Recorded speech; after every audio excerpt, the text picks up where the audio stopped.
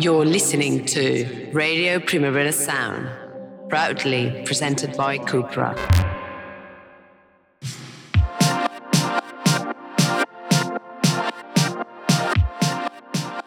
Hello and welcome to Line Noise, what might be the final Line Noise of the year, although you can never quite tell. This week, our guest is Muzi, who is a DJ, singer, songwriter and record producer from South Africa, whose new album, uMUZI, is out now on Trak's Fool's Gold Records. We talked about getting Chris Martin to sing in Zulu. We talked about Daft Punk, of course, and we talked about connecting generations. I hope you enjoy it. And if this is the last episode of the year, it might be, might not be, then thanks for listening and see you in 2024. But cool, look, thank you so much for doing this today. It's an absolute pleasure. Where are you at the moment? I'm in Johannesburg. Okay, cool. Yeah. And what's it like there at the moment? It's hot as fuck, bro. It's hot. It's crazy hot, man. Like, it's so like, yeah. And then it gets like super like thunderstormy like at night. It's just like South Africa's tropical weather thing, you know. You get all the seasons in a day. Nice. Yeah. So if you don't mind, I wanted to go back a bit to the beginning. I mean, tell us about your introduction to music. Okay. Through my parents. It was through my parents and my family. So my dad used to collect like vinyls. I guess it's the only thing you could actually collect at the time. But like, yeah, he used to have a lot of vinyls. And my mom was like an artist when she was younger. She almost got signed, but then my grandma was like, big bad music industry, no, you know. So she never really like went for that dream. But I was born in like a really like musical family. So my introduction is like from a family standpoint early on. And then my brothers used to play a lot of hip hop at home. So I kind of got into it. Like, you know, I saw like the confidence in like hip hop music and like, and my dad used to play dance music. And that's the thing that I really liked the most. So yeah, grew up like that. Like, it's almost like dance music with a hip hop, like sort of like energy. Which is what like I think I am as an artist. So yeah, it was through my family, man. Like just like early days. What music did your mum make? My mom used to sing like traditional like music called Maskandi. But then in school she studied like opera. So she was really good like vocally. She's the one that actually, sorry, the kids are playing outside if you're hearing kids. That's okay. Yeah, like, so she's the one that actually got me to like start singing because when I had already started like making music, I never used to sing. I was never confident enough. And then she's the one that told me that like, if you have a voice, you can learn how to sing. And like, I believed her. So yeah, like my mom used to do like, just like traditional and like opera music. Her genre like that she liked was gospel, but she never really did, like I've never really heard her sing or write a song or whatever to that. So did that mean that when you sort of got into making music, they were very, very behind it, your parents? Nope.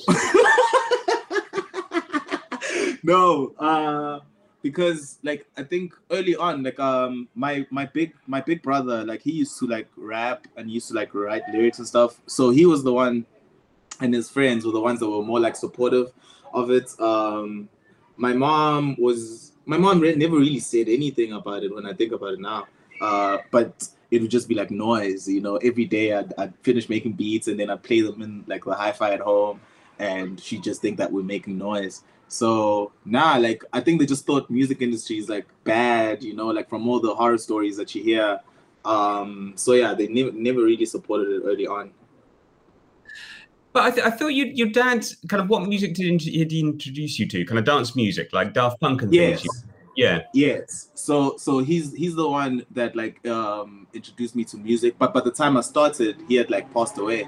So I never never got that. Like, so I'm sure you would have supported me because he's the one that introduced me into all these like electronic like artists and stuff. But yeah, by the when I started, like initially, like I was I mean, I was in the township and stuff, and it was a different dance music happening at the time. So I wasn't really playing my music for other people. I was just like creating it and trying to get better, you know. So yeah. You were in Empangeni, right? Sorry, that's Yes. badly pronounced. Yes. No, that's exactly how you pronounce it. Yeah. So I grew up in Empangeni, and yeah, man, just like a very, it's like a township meets like an urban area meets suburbia, like all in one, because it's greenlands, like farmlands, it's good countryside, but yeah, small town. But there was a lot of culture there, and I think that's the thing that like sort of drew me into like wanting to make music more. Like I felt like I knew all of these musicians that didn't have a professional career. They just knew how to play guitar, they just knew how to play drums, they just knew how to sing. So I think in me starting, I just wanted to like sort of represent that sort of like culture a bit more. So, but you said that the music you were making didn't really fit in with that, right? No. So, what was the kind of music? What was the style there, and how would you define like the style of what you make? Yeah. I guess at the time, everyone was more into hip hop. So everyone was trying to like rap, and which was cool because they were twisting it, like they were rapping in Zulu, we had our own cadences and stuff like that. But there was so many guys that I thought were good. I never really got into it. I was just like, man, I'm gonna suck as a rapper. Like it's gonna be bad. So it was like a lot of guys were into like hip hop, and then I guess like generally in the country, Kwaito and Afropop was big at the time. And I'm influenced heavily by Kwaito, but obviously I had also heard like dance music and stuff. So I was adding like bass riffs into it, and so it sounded weird to like people. They'll be like, why don't you just make it in the same way that the stuff that we hear on radio? But like I've always been the type of person, like my family has always pushed me to have my own voice and stuff. So even when I started creating, it would be very much like, how can I take what I've heard and twist it? But then they never really like would like the twist sometimes. I'd go too far or whatever. So yeah. And how would you define what you do? I mean, it's kind of house music with a twist, and I don't quite know how to define the twist. You know what I mean? Yeah, I think yeah, I would definitely put house music in there, but like it has a lot of sort of like influences from home, and I guess I haven't really been able to call it anything, because I take from like so many things. So I try to, how can I put it? Like the traditional stuff that I make within the house music is not sanitized. So being able to bring in that sort of Zulu culture in a non-sanitized manner with house music, like I think that's what I'm trying to do. It's not like I'm not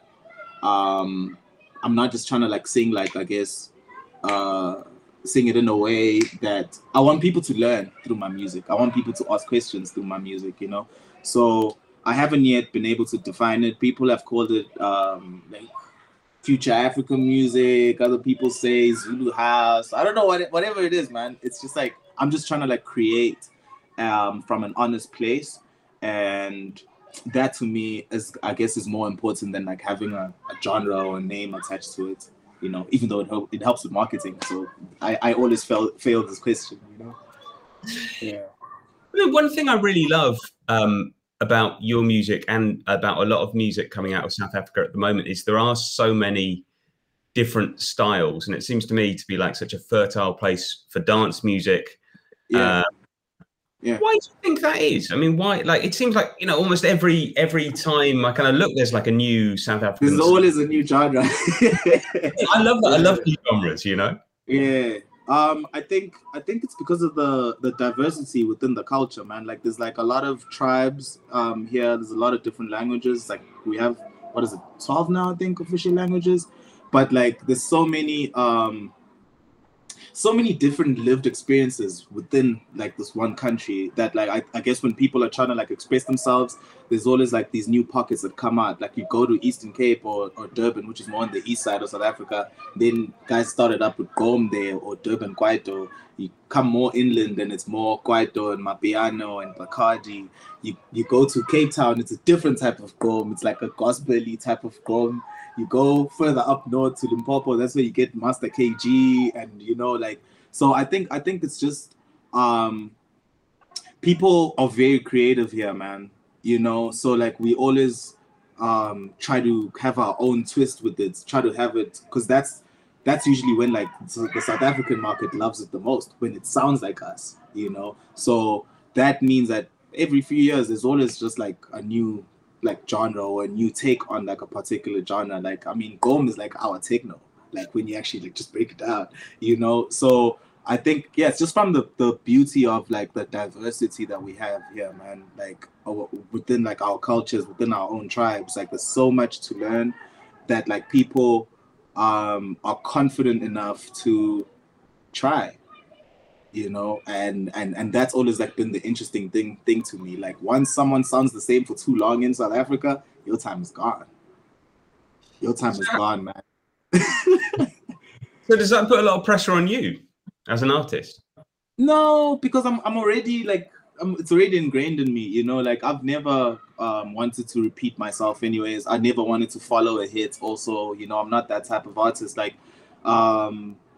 there's so much to learn. When I go to like a place I've never been to within South Africa and I hear a new drum sound or I hear a new sort of like percussive element, like I want to now take that and add that to my music, so it continues to like grow with regards to that, because I continue learning, you know. I think I'd only be scared if I stopped being a student of this art for my love so much, you know. So yeah. So your new album uMUZI came out October, I think it was. Yeah, October 13th. What does it add to your story? I think it's the glue between all of my other albums. I think it's like when I was creating like all my previous projects, it'd always be, I guess, focused on how I saw the world, and this album was more so how I see myself. Hence, it's like a self-titled. So I think because of that, it sort of joins all of the other albums together. Like if you go from Afrovision and me talking about like African artists and how that like we're also creative, we're also making our own versions of like electronic music, whether that's Afrotech or whatever it is. You go to Zeno, I'm speaking about my daughter.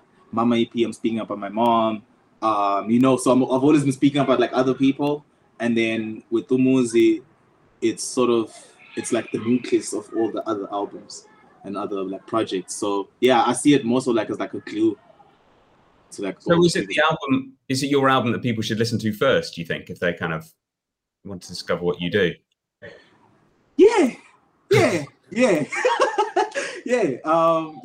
If you were to listen to them in order, it would be like, I'd say Muzi, uMUZI, and then Zeno, and then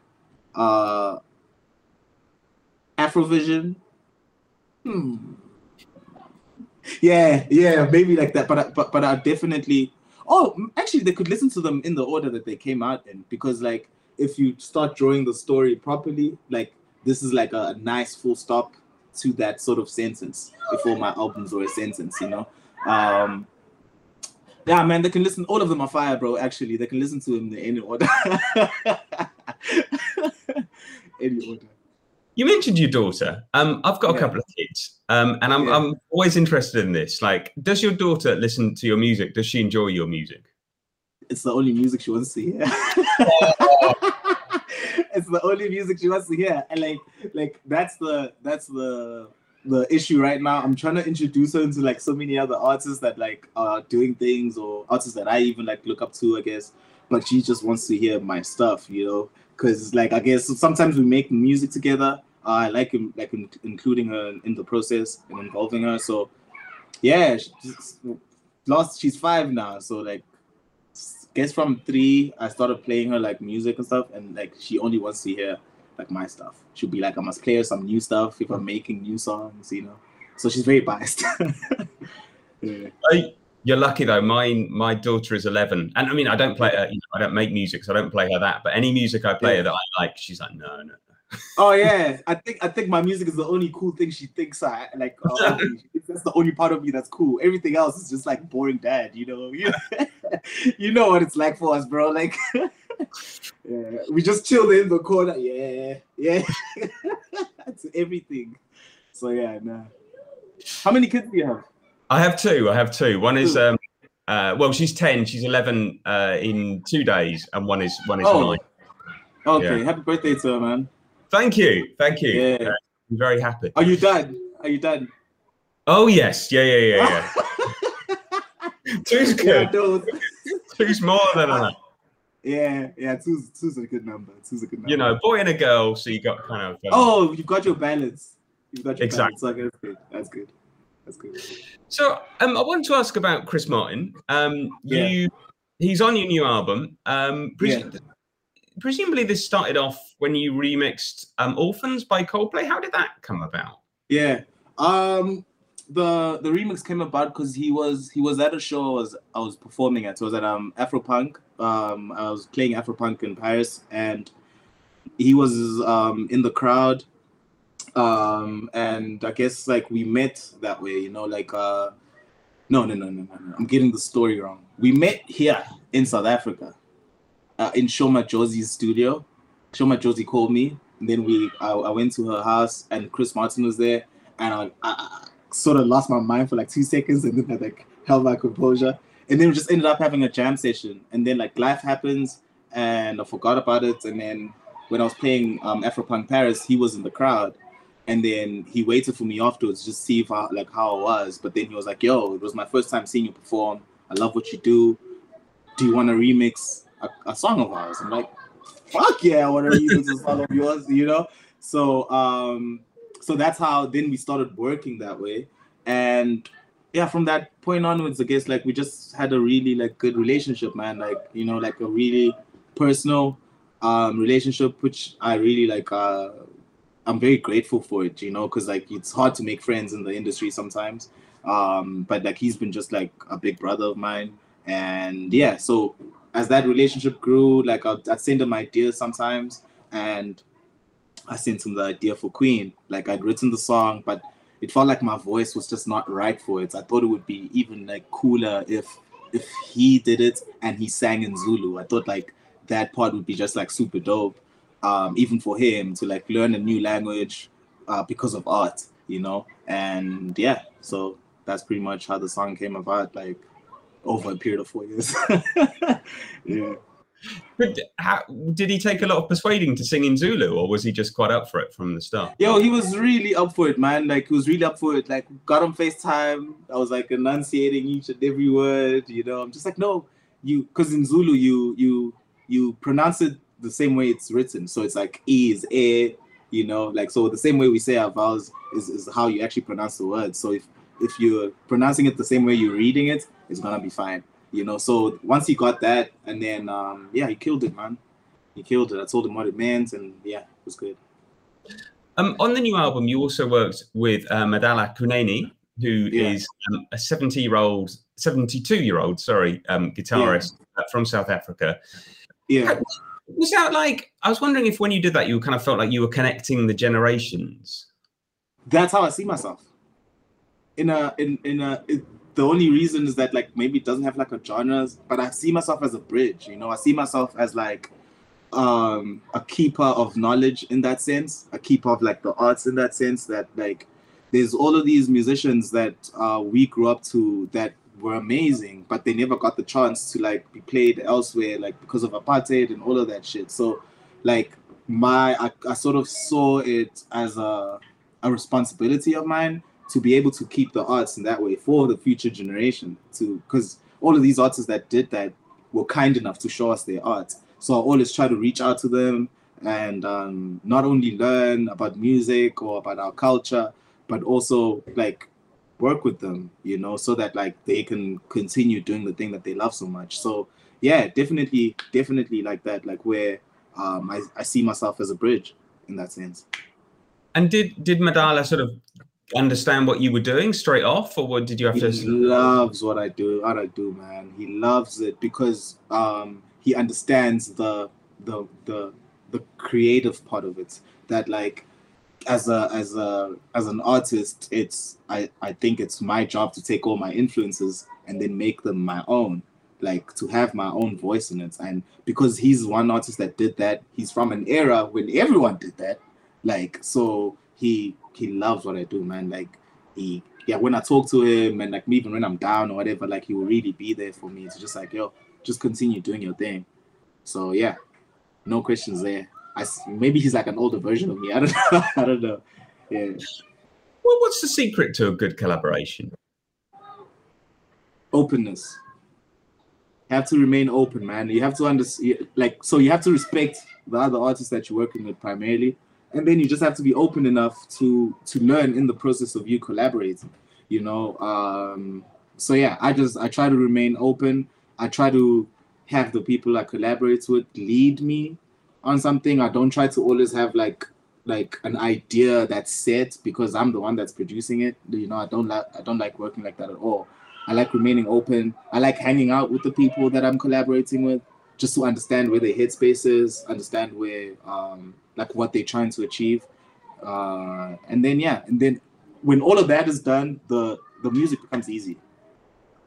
So you never sort of do email collaborations. It's about hanging out and being together and kind of. Yeah, I like hanging out, man. If someone is far, like I like just like calling them, like we just, yo, what do you think about this? Yo, what do you think about that? Like, you know, even if it's like random stuff, but it allows me to see who the person is, and then I think I'm able to do justice to like the song. If you know, like just like going cold, like cold collaborations and stuff, I don't like that at all. You know, like if someone just sends you some drum loops or whatever, and then you have to put shit together. I don't like those, because the music is very like spiritual for me. The music is very personal for me. So it's not just ones and zeros, you know, like it means something to me, man. So because of that, I have to have this like personal connection with the person. You mentioned playing Afro punk. Like when you play outside of South Africa, do you play the same way you play as home, or do you kind of like change what you do slightly to sort of more international tastes, or is it just the same? No, the same. Because when international artists come here, they don't change. They do exactly what, you know what I'm saying? So it's like, and the reason they don't is because they're representing where they're from. So I'm doing the same thing. Like I don't change it at all. Sometimes I go even harder, you know, I play some, like, you know, because if I fail, at least I fail being myself. You know, I think the worst thing would be trying to like accommodate some people, maybe whether it's through language or through culture or whatever, and then you bomb. And you're like, fuck, I could have just been myself. You know, so if I bomb, I'll bomb proudly, you know. But I'm sure you don't bomb often. Nah. I I think it's a human thing, man. I think people see, like, when I'm performing on stage, like I'm giving my all, like I'm there, like I'm present, you know. I'm not just like I perform, like for real. So I think people connect with that, and then it usually just like ends up being a good show because of it, you know. How did you sign to Trak's label, by the way? Instagram. He just messaged you out of the Instagram, yeah. They messaged me on Instagram, and I guess he had heard about me from a guy called Matthew Lowe, who also works at Fool's Gold, and then we just started talking on Instagram, and I was like, oh, it's perfect timing, because like I've been working on some like new stuff, and then I met them, when was it, last year at the Mirage in New York, and we decided to work together, and this is our first project together, so it's been awesome so far. It's been great. Thank you, gods of Instagram. Something. No, I was going to say we have to talk about an album, because I was very pleased to see that one of your favorite albums is Daft Punk's Discovery, which is one of my favorite albums. In fact, I wrote a book about Daft Punk's Discovery, which I think. What? Yeah, I think you should. You should check it. What is it called? It's called Daft Punk's Discovery: The Future Unfurled. I'll check it out, man. I'm just writing it down. It was. Thank you, bro. I hope. Well, if you, I can send you a digital copy if you like. I don't have any more books. But no, I'll buy it, bro. No. If you're a writer, we need to support each other. No, I'll get it. I'll get it. Well, that's very kind of you. So, right, I want to ask. You said, I think if you had to play one album on repeat, it would be Daft Punk's Discovery. Why that album? Disco, very disco. Because for me, the way that they figured out how to be faceless, to be able to keep it about music, is like genius. And the way that they were taking chances in that entire album, whether that was like with like guitar riffs or it's just an inspiring piece of art, man. Like Daft Punk is like a group that made me see music as art, like, you know, out of like, and then when I saw music as like this high art thing, like it's sort of, as a kid, it changed my entire perspective, you know?